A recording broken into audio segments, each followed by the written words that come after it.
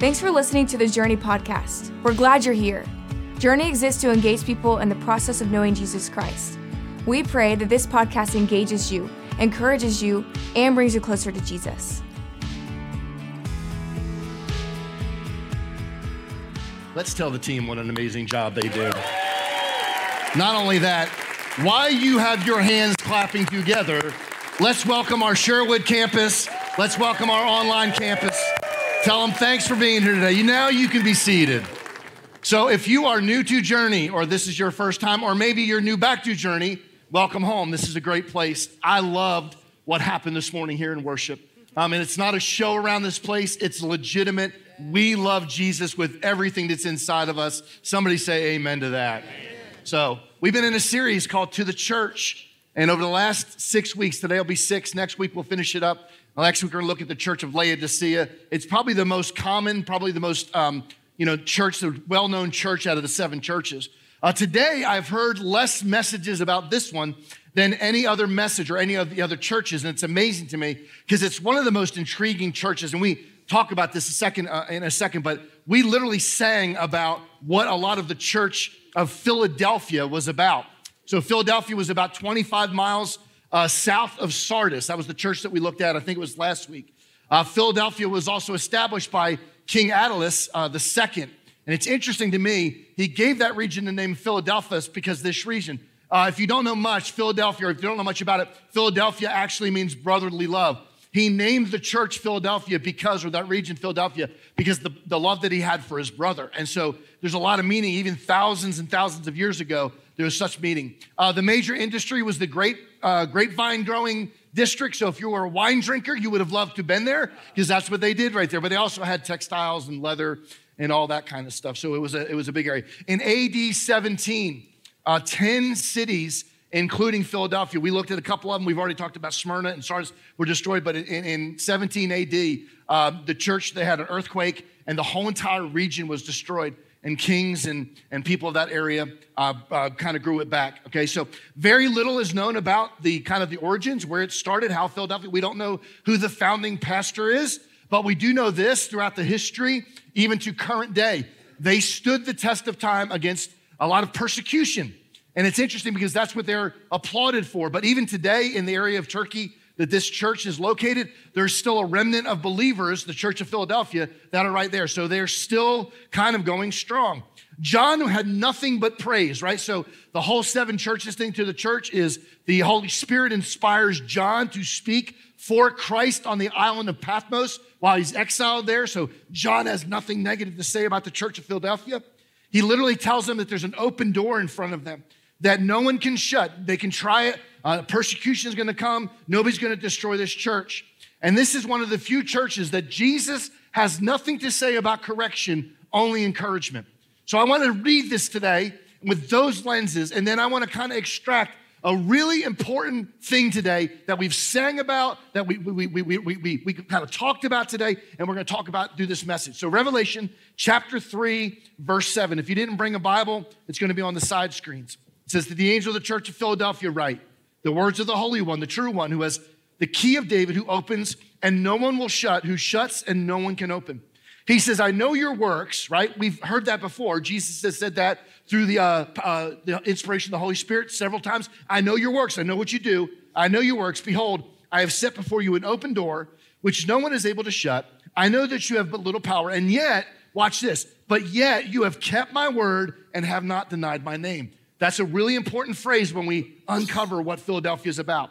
Behold, I will make those the synagogue of Satan who say that they're Jews and they are not, but lie. Behold, I make them come down and bow down before your feet, and they will learn that I have loved you. Verse 10, pivotal passage. Because you have kept my word and patient endurance, I will keep you from the hour of trial that is coming to the whole world, to try those who dwell on the earth. He says, I am coming. To another key 2 words, hold fast what you have so that no one will seize your crown. The one who conquers, I will make him a pillar in the temple of my God. Never shall he go out, and I will write on him the name of my God and the name of the city of my God, the new Jerusalem that comes down from God out of heaven, and my new home, my new name. He who has an ear, let him hear what the Spirit says.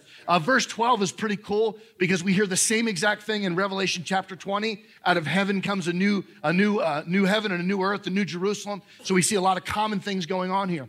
But I don't know if you noticed it from the reading, and I hope I did it justice. But there's two really key, but one high level, but two key points. Here's the first thing I want us all to get. Christ promises that if the church of Philadelphia remains faithful to him, he will protect him. And you know that promise of protection is thousands of years later, we can claim that same promise. Yes, that regardless of what's going on in the world that we live in, regardless of how the attacks are going in other countries, regardless of people being extracted and kidnapped, God still protects the people of his church. Somebody say amen to that. Amen. So that's the first one. The second one, Christ praises the church of Philadelphia for remaining faithful. That's a key word. Faithful in the face of trials. Now, I did a little research this week. Faithfulness means this. It's the concept of unfailing, remaining loyal to someone or something, and putting the loyalty into consistent practice regardless of extenuating circumstances, meaning this. The peripheral, what's going on the outside, does not impact the faithfulness. First of all, we're going to look at as God's faithfulness, and it shouldn't impact our faithfulness back to God. But in the world we live in, and unfortunately, there's a lot of that happens. I was thinking about this, and just show of hands. How many people have ever been to Yellowstone National Park? Anybody? Raise your hands real high. I have never had the opportunity to go there. If you want to send us, that's great. We would love to go. No, I'm just kidding you. Never, but I've seen a lot of documentaries. Do y'all know that there's a big geyser? Everybody knows what a geyser is, right? It's called Old Faithful, right? Old Faithful. Now, I didn't know much about Old Faithful, but I wanted to figure out why do they call this geyser Old Faithful? Because some geysers, like we were in Italy a few years ago and we were at Mount Vesuvius. I don't know if you've ever been there, but it's an active volcano. The problem with Mount Vesuvius, they don't know when it's gonna happen. They don't know when the lava's coming out. So there's people waiting with bated breath, waiting for lava, and you see a little puff of smoke and everybody goes, ooh, and that's it. And we were sitting there for an hour and a half or 2 hours, like that was it. Well, Old Faithful is totally different than that. As a matter of fact, it was kind of recognized or kind of noticed in 1870 when it was first identified by some Western explorers. Since that time, there's been 1 million eruptions. Statistics show that the geyser goes off about once every hour or so. That means 20 times a day that this geyser goes off. The geyser doesn't care who's working in the office. The geyser doesn't care how many visitors are there or not there. The geyser doesn't care of how the strength of the dollar is in the world. It doesn't care if it's raining or snowing. The geyser is faithful. It comes up every hour. So when I think about the word faithfulness and I read about the church of Philadelphia and them being faithful, look at it that way. How faithful they were in the midst of struggles and problems and turmoil. How faithful would we be in those moments? And I want everybody to get this, okay? Let me stop for a second. Today is a note-taking day because there's going to be so many nuggets today that you're going to walk out of here going, so you want to go back and watch it again because I'm going to give you some truths today that I think we need to hear. And here's the very first one. The root of all faithfulness is found in the faithfulness of God, not in the faithfulness of you, but the faithfulness of God. I'm going to read some things to you. His faithfulness to himself. Psalms 89:8. O Lord of hosts, who is mighty as you are, O God, with your faithfulness all around. Meaning this, he is consistent in his character. That his character is the same. The Bible says he is the same yesterday, today, and forever. His faithfulness to his word, right? He's faithful to his word, meaning that he keeps his promises. How many people know that God keeps every one of his promises? They may not be what you want, but he keeps his promises, right? This is what it says, Psalms 145:13. Your kingdom is an everlasting kingdom. Your dominion endures throughout all generations. The Lord is faithful in all his words and is kind in all his works. He's faithful to his people. He takes care of us. 1 Corinthians 1:8. Who will sustain you to the end? Guiltless in the day of the Lord. God is faithful, from whom you are called in fellowship of his Son, Jesus Christ our Lord. He's faithful in temptation. Somebody say yes. Like I'm telling you, there's times in my life where temptation is knocking at the door.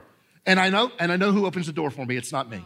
It's God opens the door and he goes, you have no part of this one right here. But he's faithful. 1 Corinthians, no temptation has overtaken you that is common to men. God is faithful. He will not let you be tempted beyond your ability. But with temptation, he will also provide a way of escape that you may be able to endure it. When we fall and when we fail, he is faithful, right? Because we fall and fail a lot. Show of hands. How many people fall and fail a lot? So most of us. You got a jacked up church, y'all. 1 John 1:9. I asked that one time I was asked as a guest speaker to go speak at another church. And I said, how many people know that they're jacked up? Not a single person raised their hand. I just brought out, for all have sinned and fallen short of God's glory, and you are all. And they're like, no, we're not. Scary, huh? How about this? 1 John 1. If we confess our sins, wow. He is faithful and just to forgive us our sins, to cleanse us from all of our unrighteousness. Amen to that one. So when we fall. How about this? How about when we're under attack? You ever feel like the attacking enemy is all around you and you don't know why for some strange reason it's not penetrating you? It's because of this, 2 Thessalonians. But the Lord is faithful. He will establish you and guard you against any evil one. That's powerful right there. Just like the sun comes up. Did anybody wonder if the sun was coming up this morning? No, it just came up. And in a few hours, it's gonna go back down. This whole daylight saving time has me messed up. It's gonna get dark at 2 o'clock in the afternoon or something now?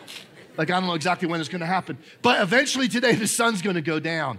That is the faithfulness of God. So everything else we talk about today is based on that one truth, that the root of all faithfulness comes from the faithfulness of God. Amen? So here's the sum. So how do we do it? How do we be like the Church of Philadelphia? How are we faithful? Well, I'm gonna say this, start today with what you have. And some people are going, I have nothing. I literally have no faithfulness. If you're asking me that I don't have any, if faithfulness is something based on me, I have nothing, I feel like it's too late for that. I know people that would say that if faithfulness is consistency in character, which we're gonna talk about, I'm out because I'm the most inconsistent person that you know. If faithfulness is keeping a promise, listen, I can't even keep a promise to my spouse, or I can't keep a promise to my kid. How am I gonna keep a promise to God? And some people feel, if it's, just dependable, I am the least dependable person. Now, here's what I want you to know. None of us in this room are faithful in every area or sometimes any area. Somebody say amen that. We all fall short of it. That's why it's important for us to remember that earning the title of faithful servant is an extended journey. It doesn't happen just overnight. You just don't wake up one morning and go, okay, I'm gonna be faithful, and you are faithful in everything. I love the parables. There's a parable that I wanna read. It's the parable of the talents. How many people have ever heard the parable? It's the 5, the 2, the 1, right? I've always read it as it was about money, or it was about the talents, right? Like this person doubled it, and I'm thinking that's a great investment plan right there. I double my money. And I realized something reading this week, that none of it has, this story is not about money, it's about faithfulness. It has nothing really to do with money. It's not about how much, it's about what you do with what you have.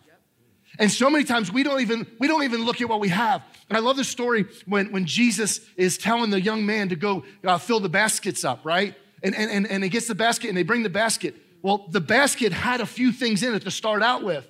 And they didn't go, well, we got an empty basket, how are we gonna multiply? There was a few things in the basket already. In our lives, so many times, we don't recognize what's in the basket. And so what I'd like for us to kind of figure out today is we have some stuff in our basket. It may not be 5 talents, it may not be 2 talents, but whatever you have, we're called to multiply. We're called to use those, we're called to be faithful in those things. Matthew chapter 25:15, if you've never read it, let me read it to you. To one, he gave 5 talents. To another 2, to another 1. To each according to his what? Okay, that word could be interchanged to his faithfulness. What you've been trusted with. Then he went away. He who had received the 5 talents went at once and traded with them and made 5 talents more.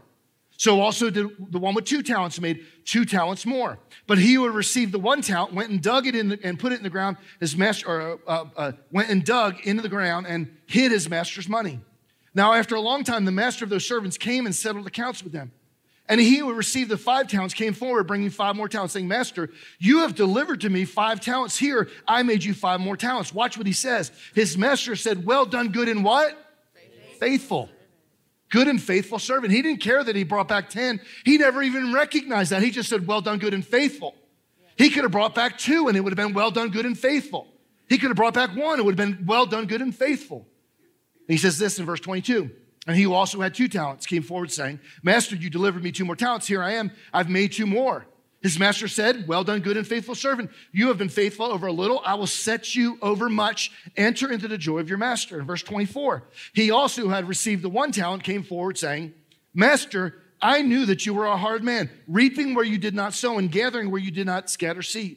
So I was afraid, and I went and hid your talent in the ground. Here you have what is yours. But the master answered, you wicked and slothful servant, you knew that I reap where I have not sown and gather where I've scattered. He said, depart from me. Here's the interesting thing, and this is a beautiful picture of how in our lives sometimes we compare ourselves to each other. I can imagine he was going like this, well, if you'd given me 5, I'd have been fine. Or if you would have given me 2, I could have done something with the 2. But you only gave me 1, and I was worried about it. In our lives, sometimes we're so concerned about what somebody else has, we forget what we have. And God's called us to be faithful.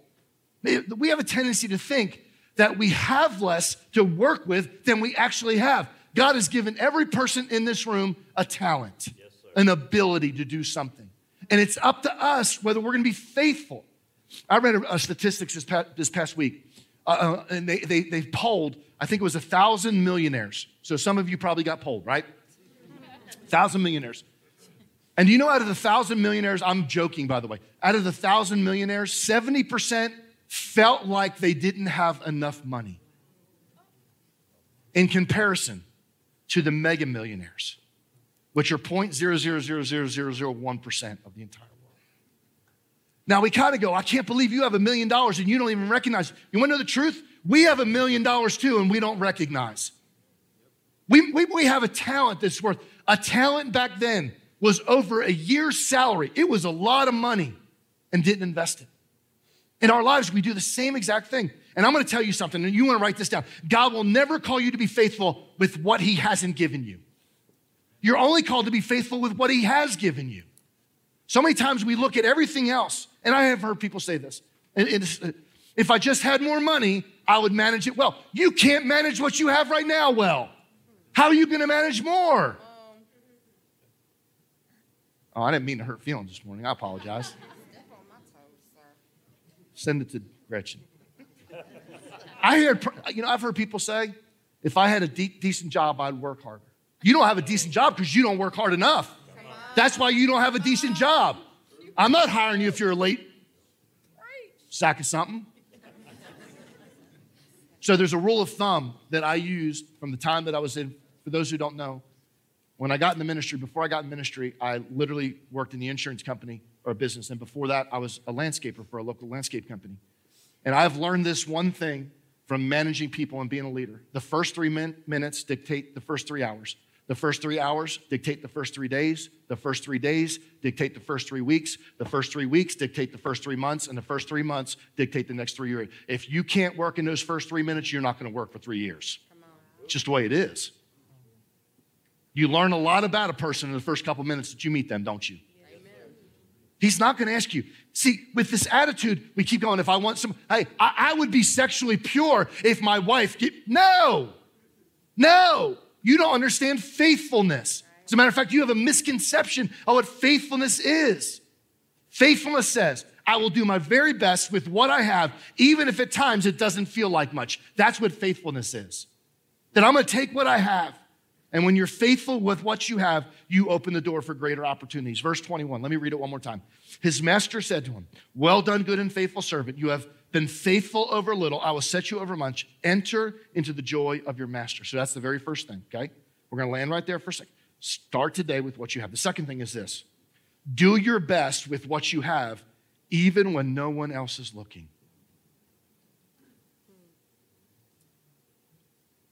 Verse 15, I don't know if you've ever read this way. This one blew me out of the water. To one he gave 5 talents. To another he gave 2. To another 1, each according to his ability. And then watch this next line. Then he went away. He had entrusted this group of people with his money, and then he went away. He let them do their job without supervision. Let me throw this out. If you need someone looking over your shoulder 24/7 in order to do what's right, you will have a hard time to developing faithfulness in your life. If you need somebody hanging over your shoulder and checking, there's a bigger problem in our lives, isn't there? Our character is what we do when no one else is looking. Our faithfulness is built when no one else is looking. Your greatest strides of quality of faithfulness will be without an audience. Nobody will ever see it. Can I give you 3 truths? You want to write these down. I'll spend a couple seconds talking about you. No amount of accountability can overcome the lack of character. Did y'all hear that? No amount of accountability can overcome the lack of character. Our faithfulness is an extension of our character. So it doesn't make a difference how many people you have in your life. It doesn't make a difference. If you are not a person of faithfulness, if you're not a person of character, I don't care how many people you have. I don't care how many pastors are checking on you. It's interesting because I've watched this one play out. I've watched this one, honestly, in staff, not the staff that I have right now, but I've watched this in church world over my period. I've watched people lie to senior leadership going, I'm going to do visits over here, or I'm going to go do this right here, only to find out that they were going somewhere else. That they were going home, or they were going to go play golf, or whatever the case may be. No amount of character, no amount of accountability will overcome the lack of character. Now here's another one. Everyone should have an accountability structure in place for their lives, right? Yes, sir. I have elders that I answer to at our church. If you don't know the corporate structure here, I have a series of elders. There's, 16 elders that we bounce ideas off. And I'm telling you, there's been times where they're going, Bobby, we feel like we're getting a little off course. I'm going, okay, let's get back on course right now. They help with all the decisions. I need to have a structure. A couple of weeks ago, remember we talked about what do they call them? Guardrails. We all need guardrails in our life. We need areas of our lives to get us back onto the road, or back, if we get off the road, then it knocks us back on course. That's people. Everybody needs some type of accountability in their lives. And the last thing, if you just get to, what you do when no one is looking is where you build the foundation of faithfulness. Yes, I have a friend of mine, he's an actor, okay? And he has been trying for years to kind of make it big. And I asked him, I talked to him a couple weeks ago, and I just said, hey, got a question for you. Do you know, how many people do you know that just all of a sudden happen chanced on some great movie, role or whatever? And he goes, what do you mean? Like, how many people you know have lucked into becoming a big star? He goes, none. He said, maybe there's one, maybe there's two that just they were at the right place at the right time. But most of the time, it's the people that work the hardest that nobody else sees what they're doing. It's when nobody else is looking, it's the middle of the night. And I was thinking about this. You guys never see me at 4:30 in the morning when I'm out by my boat preaching this message to cockroaches. And every one of them gets saved, by the way. So this morning, I was out there and I said, okay, I see that hand. So it was amazing that some of them were raising multiple hands, but it was one of those deals where, and what I've learned, this right here is only the extension of what I'm doing in my private life. If I'm going through the message. And that's the same with everything in our lives. That what we see happen in public is only an extension of what's going on in the private. Which leads me to my next one, and I love this. Be faithful every day, even when you can't see an outcome.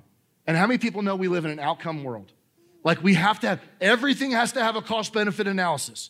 And we literally say, if there's not enough benefit, the cost isn't worth it. But that's not the same way with faithfulness.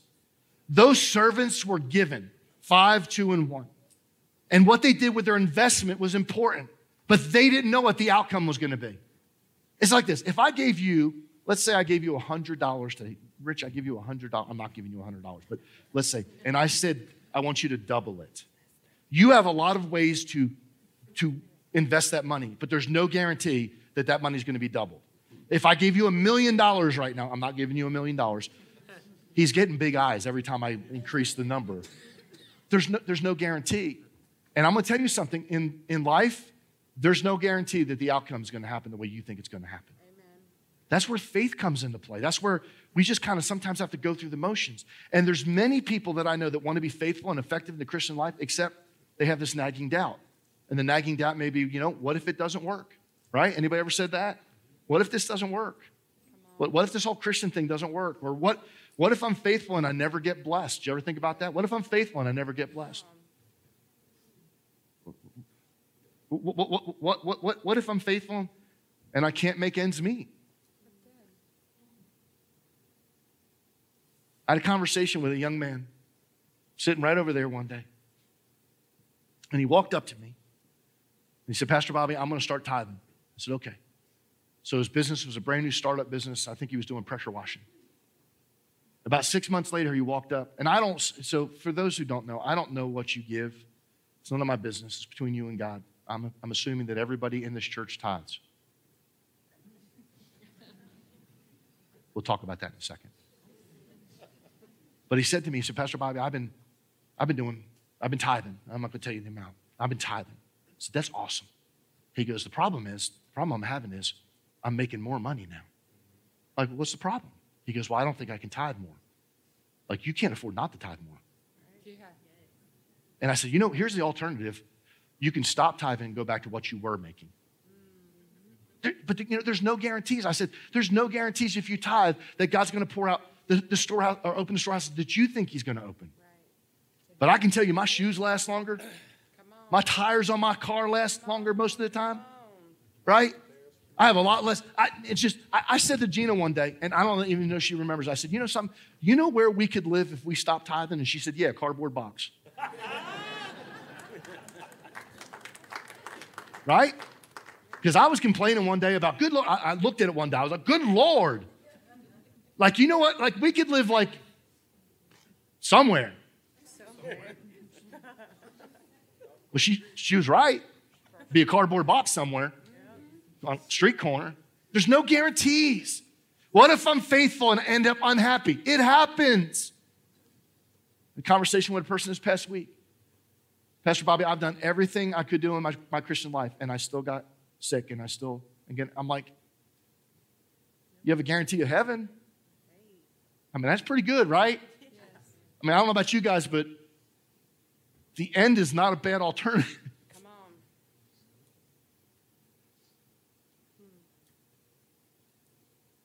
Question is, are you willing to take the risk? Are you willing to take the risk of faithfulness?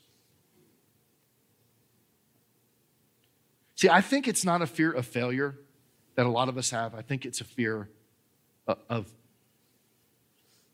wasting our time. Anybody watch football? Anybody? Yes. Anybody watch Georgia play yesterday? This isn't about Georgia. It's about every team that's out there. It's about every NFL team. There's a backup quarterback. You know what the backup quarterback's job is? To stand there and hold the clipboard. And for years I thought that's all he did is he stood there and he looks good. His hair he never puts a helmet on. I mean, he doesn't have the little mark right there that all the quarterbacks, you know what I'm talking about? His jersey is, if he's wearing a white jersey, there's no grass stains on it. But I noticed it yesterday. We brought in our backup quarterback. And I'm like, and they kept saying this. He's good because he does the reps. He does the reps. He does the reps. He does the reps. You don't find out every backup quarterback that's ever played, they do the reps. They do the same thing as the starting quarterback, and nobody ever sees them. And it's that point where sometimes Don Strock for the Miami Dolphins 25 years ago never came into a game. 20 years he played as a backup, never came into a game. Made millions of dollars, though. I like that. You hear what I'm saying, though? They didn't know what the outcome was going to be. They didn't know that the quarterback wouldn't go down. They didn't know if the quarterback was never going to be, was going to be healthy all the time. They just played and got ready or practiced like they were getting in the game the next time. That should be us with our faithfulness. We shouldn't have to know the outcome. The 5 didn't know the outcome. The 2 didn't know the outcome. The 1 didn't know the outcome. The 1 thought that they did. And that's why they messed up. You don't always know the outcome. I know people that have started businesses not knowing the outcome, and went out of business. And I know faithful people that have started businesses, and they're flourishing right now. I know people that have worked in ministry for years and years and years and didn't know the outcome, but they kept doing it because that's what God told them to do. Let me throw something out. Your faithfulness will not go unnoticed to the person that's the most important, and that's God. This is what it says in Matthew chapter 6, verse 4. So that your giving may be in secret, and your Father who sees in secret will reward you. 1 Corinthians 15:58. Therefore, my beloved brothers, be steadfast, immovable, always abounding in the work of the Lord, knowing that in the Lord your labor is not in what? It's not in vain. Matthew 45. Who then is faithful and wise servant, whom his master has set over his household to give them food at the proper time? Blessed is the servant who his master will find so doing when he comes, doing something. Robbie Robbins was an Air Force pilot during the first Iraq War. So that was in our lifetime. And he completed his 300th mission, and his commanding officer said, you can go home. Pack up all your stuff. So they fly their jets from Iraq, the theater of Iraq, all the way over to Massachusetts. And he lives in New Jersey or somewhere, Pennsylvania. And he gets a taxi from Massachusetts all the way to where he lives in Pennsylvania in the middle of the night. He walks in the door of his house to see a huge sign that said, welcome home, Dad. Welcome home, Dad. He said, how did you all know? How did you know that I was coming home? It wasn't on the news. We didn't send a message or a fax. How did you know? This is what his family, his wife says. She said, Robin says, when I walked into the house, the kids, about half dressed for school, screamed, Daddy. Susan came running down the hall. She looked terrific. Her hair was fixed. Her makeup was on, and a crisp yellow dress. How did you know? I asked. She said, I didn't.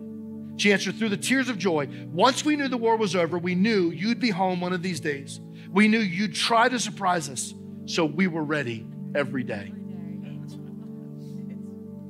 That should be us.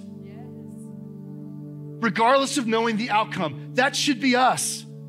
We should be ready every day to do what God wants us to do, to be faithful in the little things. And when we're faithful in the little things, he's going to give us more and make us faithful over the big things. I'm going to give you a couple practicals, and then we're going to go home. If you want to establish the foundation of faithfulness, make it a daily endeavor, even if you can't predict the outcome. That was the strength of the Church of Philadelphia. That's why Philadelphia they were faithful.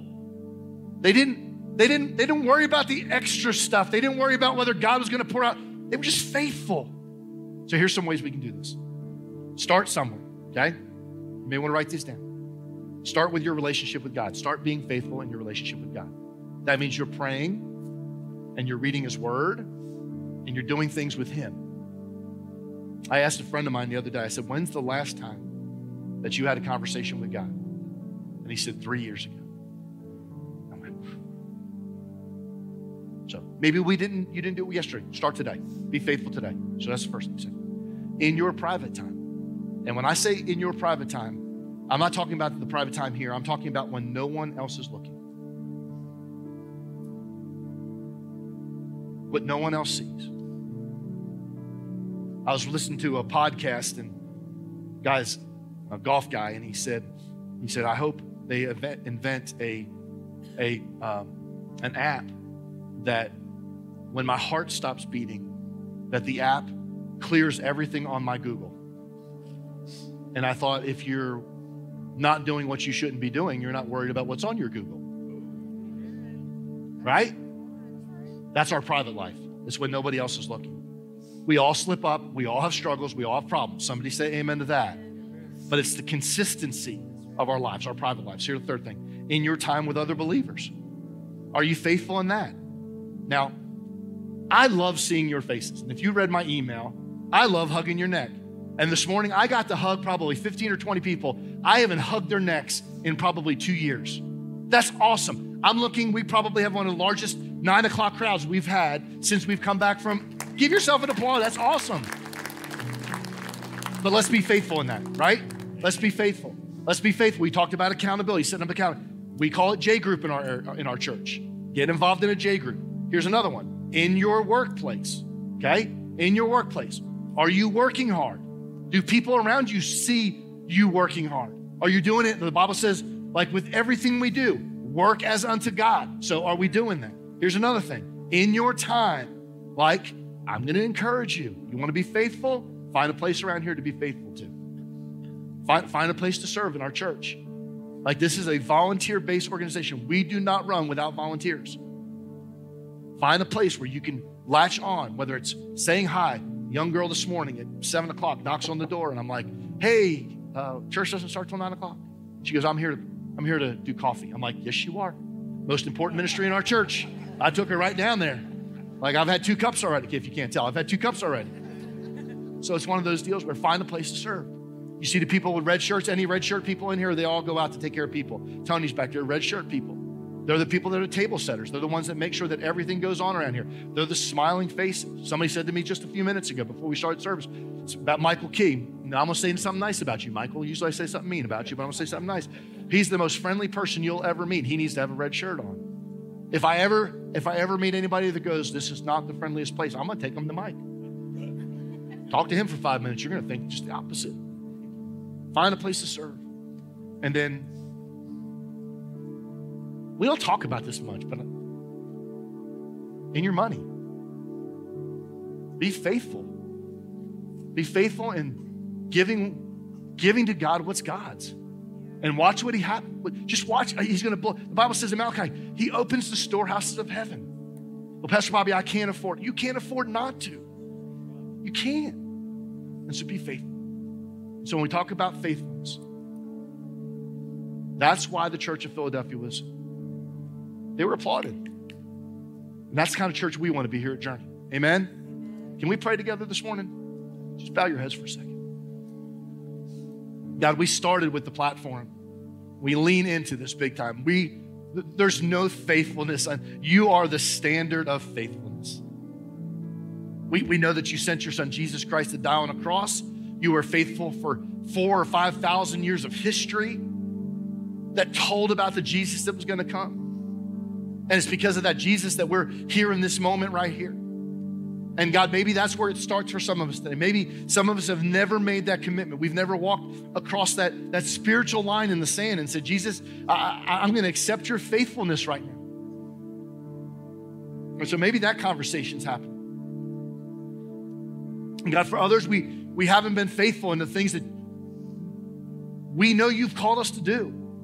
And we can keep using the excuse of COVID or just got out of the habit of it. But at some point, we're going to have to be accountable for our actions. We're going to have to be accountable for our lives. And so we might as well start today, God. God, I want to be faithful in everything. I want to be faithful in the little things. I want to be faithful in the big things.